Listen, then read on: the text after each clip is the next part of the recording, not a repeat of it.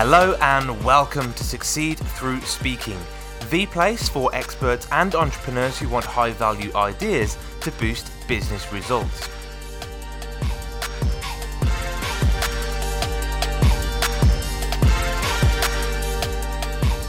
Hello, I'm Tom Bailey, and in today's Speaker Stories episode, I'll be getting to know Nigel Risner, who is a motivational speaker, TV presenter, coach, and author of The Impact Code. So Nigel, hello, and a very warm welcome to today's episode.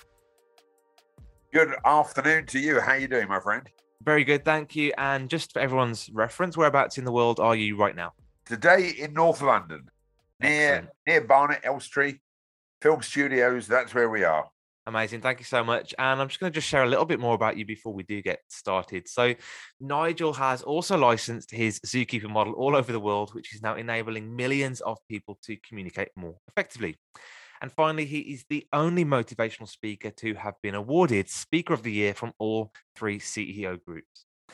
So Nigel, my first question, just because I'm really intrigued, what is the Zookeeper model and why do you think it's so impactful when it comes to communicating? Okay, so that's a brilliant question to start with. So for speakers who are beginning their journey, they're going to hear lots of things about professional speaking and styles of communication. And they're going to hear things like Myers-Briggs, Belbin, DISC, Insight, ColorWorks. And a lot of speakers, they want to have this model. They want to have this big idea. If you can formulate your own idea, then you become the director of your own life. And what happened was, everyone I spoke to was talking about all these wonderful schemes. And I used to challenge audiences to say, well, bear in mind, I've been speaking for like a half an hour. What's my style? And they go, well, I can tell you my style, but I don't know yours. And I then said, well, then you've wasted your money. Because unless you talk to yourself, it doesn't matter who you are. You need to know who your audience is. Yeah. And if you're a professional speaker or you're a wannabe speaker, you need to know who your audience is. So I came up with an idea which I got from working at Whipsnade Zoo at the time, that everyone you're dealing with is a different animal type. And your job is to become an effective zookeeper. And the job of a zookeeper, which is only to professional speaking, is to feed the food the animals you're dealing with want, not the food that you've got. Now, I don't drink alcohol. So someone giving me a present of a fantastic bottle of champagne or a whiskey that's a 1932 Glenmorangie is brilliant if you drink whiskey. I don't. If you give me Cadbury's chocolate, which I'm a big fan of, I can see that. Then I'm going to be able to be a happy person and I'm going to adapt to the style. So I came up with a zookeeping principle that you've got different animals, and I'm a classic monkey. I've got not much common sense. I'm a bit all over the place, as you're going to find in this interview, but I'm very creative, which means I don't want to know questions in advance. So if anyone who's listening to this, I haven't been sent any questions. Then you've got structured people who are elephants that would hate this style of interview unless they had 700 questions in advance and they'd done research. And they're people in an audience that know more information than you do. Then you've got the HR directors and you've got the nurses and support and care workers, who are what I call dolphins. And then you've got the CEOs, chief execs, people who are fast, furious people who are lions. Now, if you imagine you are dealing with those type of animals in your audience, so forget this idea, imagine them naked. That's not going to help you at all, trust me. But that's one of those little things. Just imagine they're naked and that will help you speak. It won't. But if you imagine you had this zoo of animals in front of you and you had a collection of food, you wouldn't give just one food to all the animals. So sharing a story with lots of facts and deep understanding and how knowledgeable you are is only going to work for the elephants. Yeah. Someone like me, I'm going to be bored in about 8 seconds. Now I'm eating sweets, I'm rustling my papers, I'm now squiggling, doing notes, and I'm talking to the person next to me, and you've lost my attention. If you do funny jokes and I do some great videos, I do some funny jokes, but if I did it for too long, I'd lose 50% of the audience. He'd think I wasn't serious. If I did too many personal stories about my wonderful wife and my son who's got mild cerebral palsy and, the traumas of the world, then the dolphins would love it, but I'd lose the other three animals. So your job as a speaker, whether you're a newbie or you're experienced or you want to start earning money, is to think, who's in my audience? And you may not know. So then you've got to pretend you've got these different animals. So you need an opening line. So if you visualize my hand, you need an opening line that's a guaranteed yes question. So if I said to you, would you like to have 5% more success in some area in your life? What's the answer going to be? Yes. Okay, so it doesn't matter what animal you were, you're going to say yes. Yeah. And 99% of my audience are going to say yes. So I've grabbed all 4 animals' attention. Then I'm going to share 3 or 4 different stories, which will grab the dolphins because I'll do something a little bit nice. I'll be in your face for the lions. I'll be a bit crazy for the monkeys. And there'll be some information for the elephants. Not too much because that's my nemesis animal. Yeah. And then I'm going to close with something that all 4 animals are going to understand. It might be a quote. I've got a funny video with 2 tortoises or a self-deprecating joke. So I'm going to grab all the animals on the first line. I'm going to share some stories that the 3 or 4 different animals, not all of them, because at some point you're not going to hit every single person. And then I'm going to close with something they're all going to enjoy. Now, if you can master that, you're nearly going to be a very good speaker and then get paid good money. Yeah. If you share scientific papers to an audience and 75% of the audience have not got a clue about neuroscience and the diversity of the Mental Health Wellbeing Act of 1972, you're going to lose 75% within minutes. And your facts might be correct and it might be brilliant. But if I started teaching you the history of the Ukraine-Russian war and the understanding of Putin and understanding why he did the invasion just after the Chinese Winter Olympics, I'm going to lose half the audience. And it's brilliant stuff I'm sharing, but you're going to lose people. Yeah. So you've got to think what's going to attract your audience to like your story. And notice they don't have to like me, but they have to enjoy the process. Yeah. Yeah, that's so valuable. And I think one of the best things that I captured from that is the fact that it's putting the attention off you as a speaker and actually putting all the attention onto what the audience wants, needs, desires. Because for a lot of my audience who have a bit of a fear of public speaking, they're too busy focused on what they look like, what they sound like, what they're going to come across as. Well, I'll give you an example. Do you know what I'm thinking right now? No, I don't. Okay. So when you're speaking, you're so worried what the audience are thinking. They're not thinking that. They're either thinking, when's lunch? Yeah. Is there going to be a tea break? And I need to pee. Most of my audiences, when I do Zoom, are thinking, how much chocolate does he eat? So they're not thinking, have I got exactly every word right? I have done, you're going to like this, 3,000 paid professional speeches. Wow. Okay.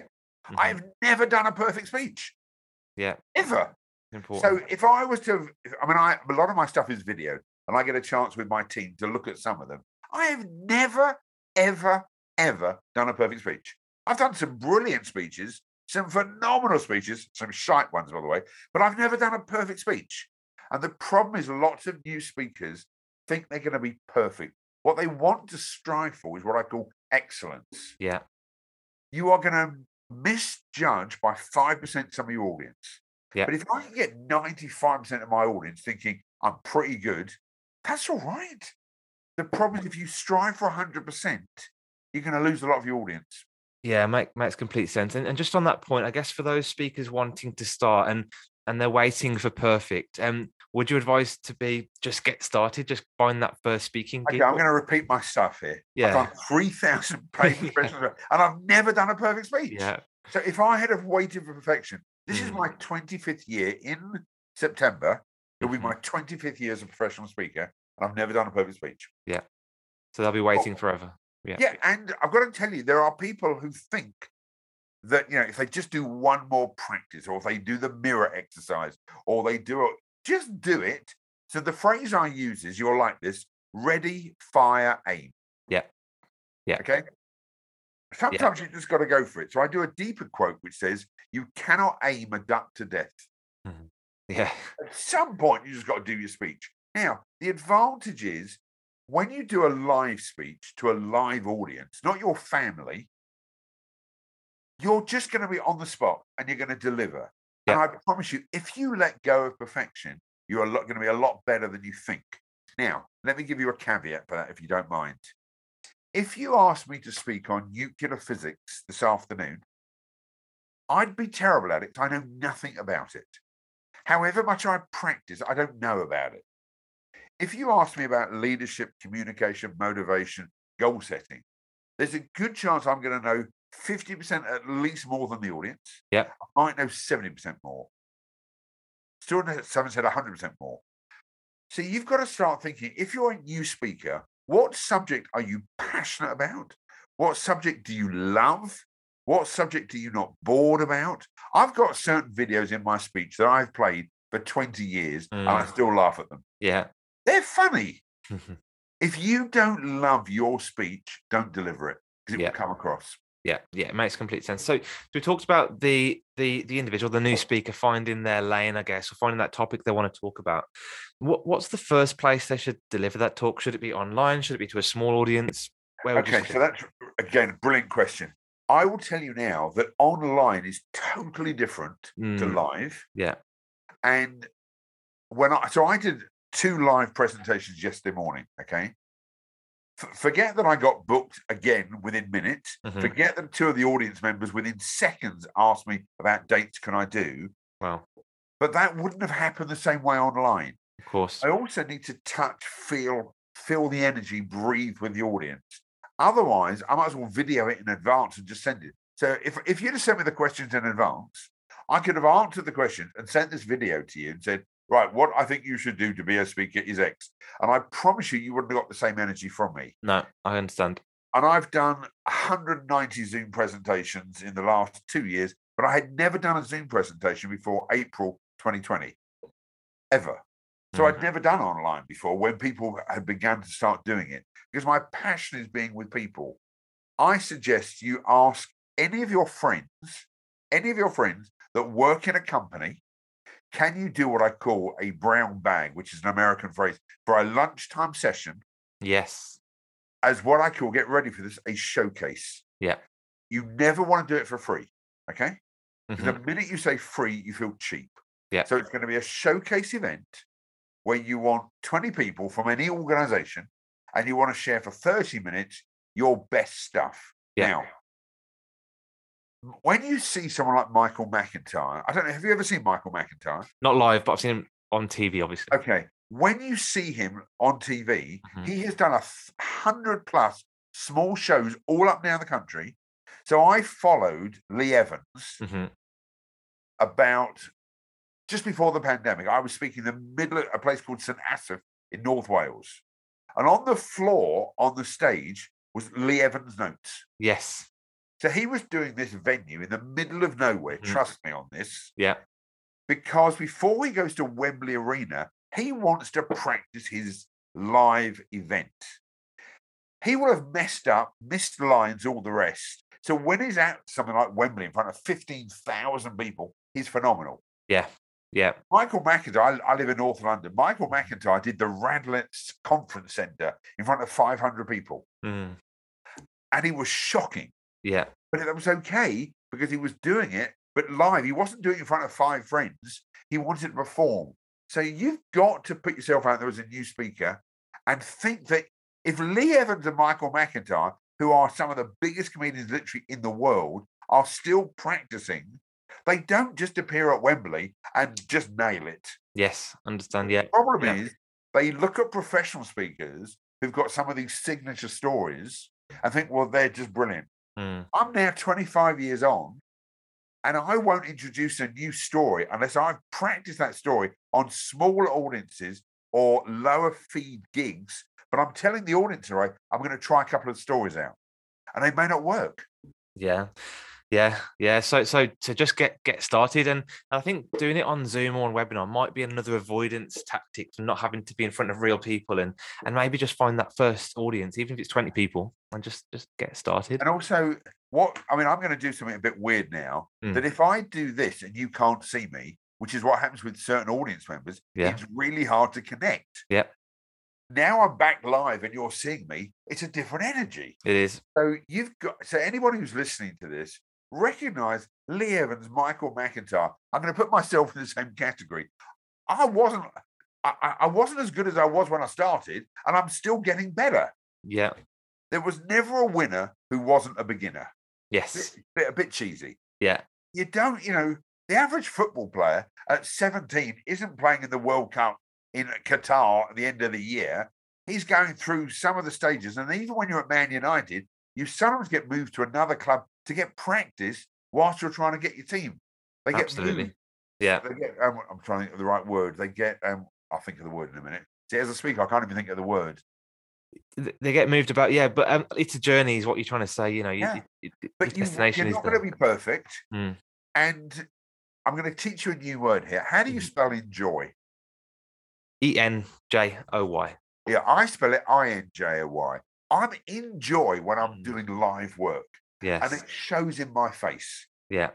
If you're not enjoy with your speech, don't deliver it. Yeah. Yeah. And so you're going to be a bit nervous. And if you want to have some notes and, you've got a couple of cards in front of you, it's okay just to quickly look at them and say, I've got a couple of points I want to share. Put your notes down or have a lectern or have a table. I said, Michael McIntyre and Lee Evans have notes all on the floor until they've done it 100 times. Yeah. Yeah, that's really, really valuable. And I think I've seen on your website, you've done a little bit of virtual as well, probably quite a lot of virtual speaking as well. And my question is, do you think that it's going to move towards hybrid events, or are we going to go back to in person? Where's the direction of travel? So for 20 years, I've been told there's going to be holograms. Yeah. Virtual is the way forward. I'm telling you now, the advantage that I did Specsavers in Australia online.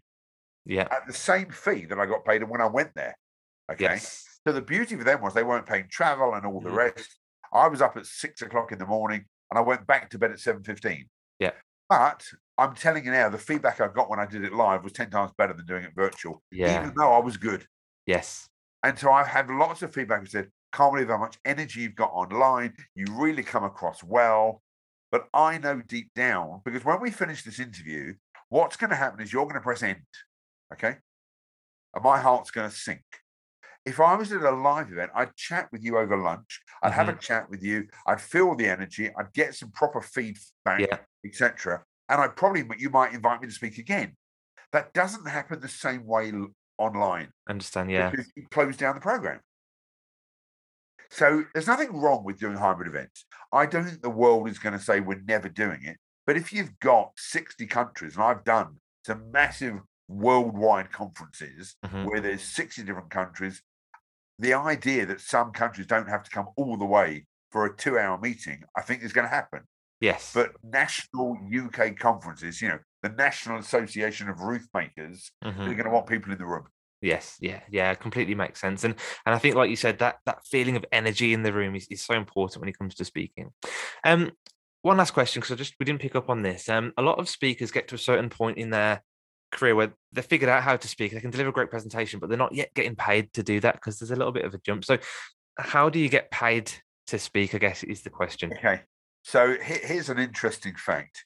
You'll get paid when you say to somebody, these are my fees. But one of the questions you want to ask an audience have you used a professional paid speaker in the past? Okay, yeah. Now, if they say no, then you're going to have to educate them about your fees. Yeah. If they have, the next question to ask is, you're clever, is who have you used? Now, I forgot to ask that question with a major bank, and they had used a speaker who charged £35,000 before. Wow. Yeah. And I charged 9.5. If I had have known who they'd used, my fee may have been double. Yes. So I got in my own way. Yeah. Sometimes if you ask better questions, you get better answers. Yes. If they've never used a paid professional speaker. So I've done some work with nurses before where I'm in a room in a hospital where there are plastic cups at the back of the room and the only expense is me. I've been at other conferences where it's a conference of 3 days, multi-pharmaceutical. They're spending $1 million plus on this event. My fee is immaterial. Yeah. So it's about judging your audience and having what I call fee integrity, which is maybe a subject we'll come back to next year when you invite me back. Listen to my language. When you invite me back. Yeah. Does that make sense? So it does. At some point, you've got to say this line. I'm a professional speaker. These are my fees. But what happens, people go, if you just pay me some expenses, that will be fine. Yeah. Well, then I don't want a plastic cup on stage, which is one non-paid speakers get. Yeah, I want Diet Coke, a bar of Cadbury's chocolate, and these are my fees. I Yeah. don't always get my whole fee, Mhm. but then I have another whole program about what my negotiations are. So they're expected to pay expenses. They're expecting to buy some books. And here's a tip for everyone: start writing now. Don't wait 4 years to write a book. Start Yes. writing, journalizing. Start doing articles on LinkedIn, Twitter, Instagram. All that stuff is part of your marketing. Don't wait too long. The Yeah. 7 tips of 7 ways to be more effective in the workplace, whatever it might be. Books are a great business card. So I give lots of books out to people as a business card. And by just saying, best-selling author or author of X book, it just gives you that extra credibility as well. All about credibility. Yeah. But they then feel very comfortable that you've got a book. But Yeah. make sure your book is good. Yeah, of course. Yeah. Brilliant. Well, Nigel, thank you so much. I could talk to you all day, but thank you so much for the value. I think the next question from me, which is really important, is if somebody wants to book you as a speaker or connect with you online, where would they go? Go to my website, which is nigelrisner.com, Yeah. and make sure your website's easy for people to find. Don't do some elevate speaker hyperlink underneath, I'm the champion, etc. On LinkedIn, Nigel Risner, on Instagram, on Facebook, just go to nigelrisner.com. There's a quiz to find out which animal you are. We don't even ask for your details. Just have a quick look. I love that. Do the quiz. We've got books on there. If you put in Pivot, Pivot, there's a discount. I don't know what it is. I'm a monkey, but there's some discount. But thank you for allowing me to be part of your webinar, your whatever this is, because I've forgotten what we call these. Podcast. I knew I'd get there in the end. And if I can support anyone, just ask. Amazing. Thank you so much, Nigel. And what I'll do as well is I'll post all of those links in the show notes so people can just click and connect with you straight away. Brilliant. Have fun. Have a fantastic weekend.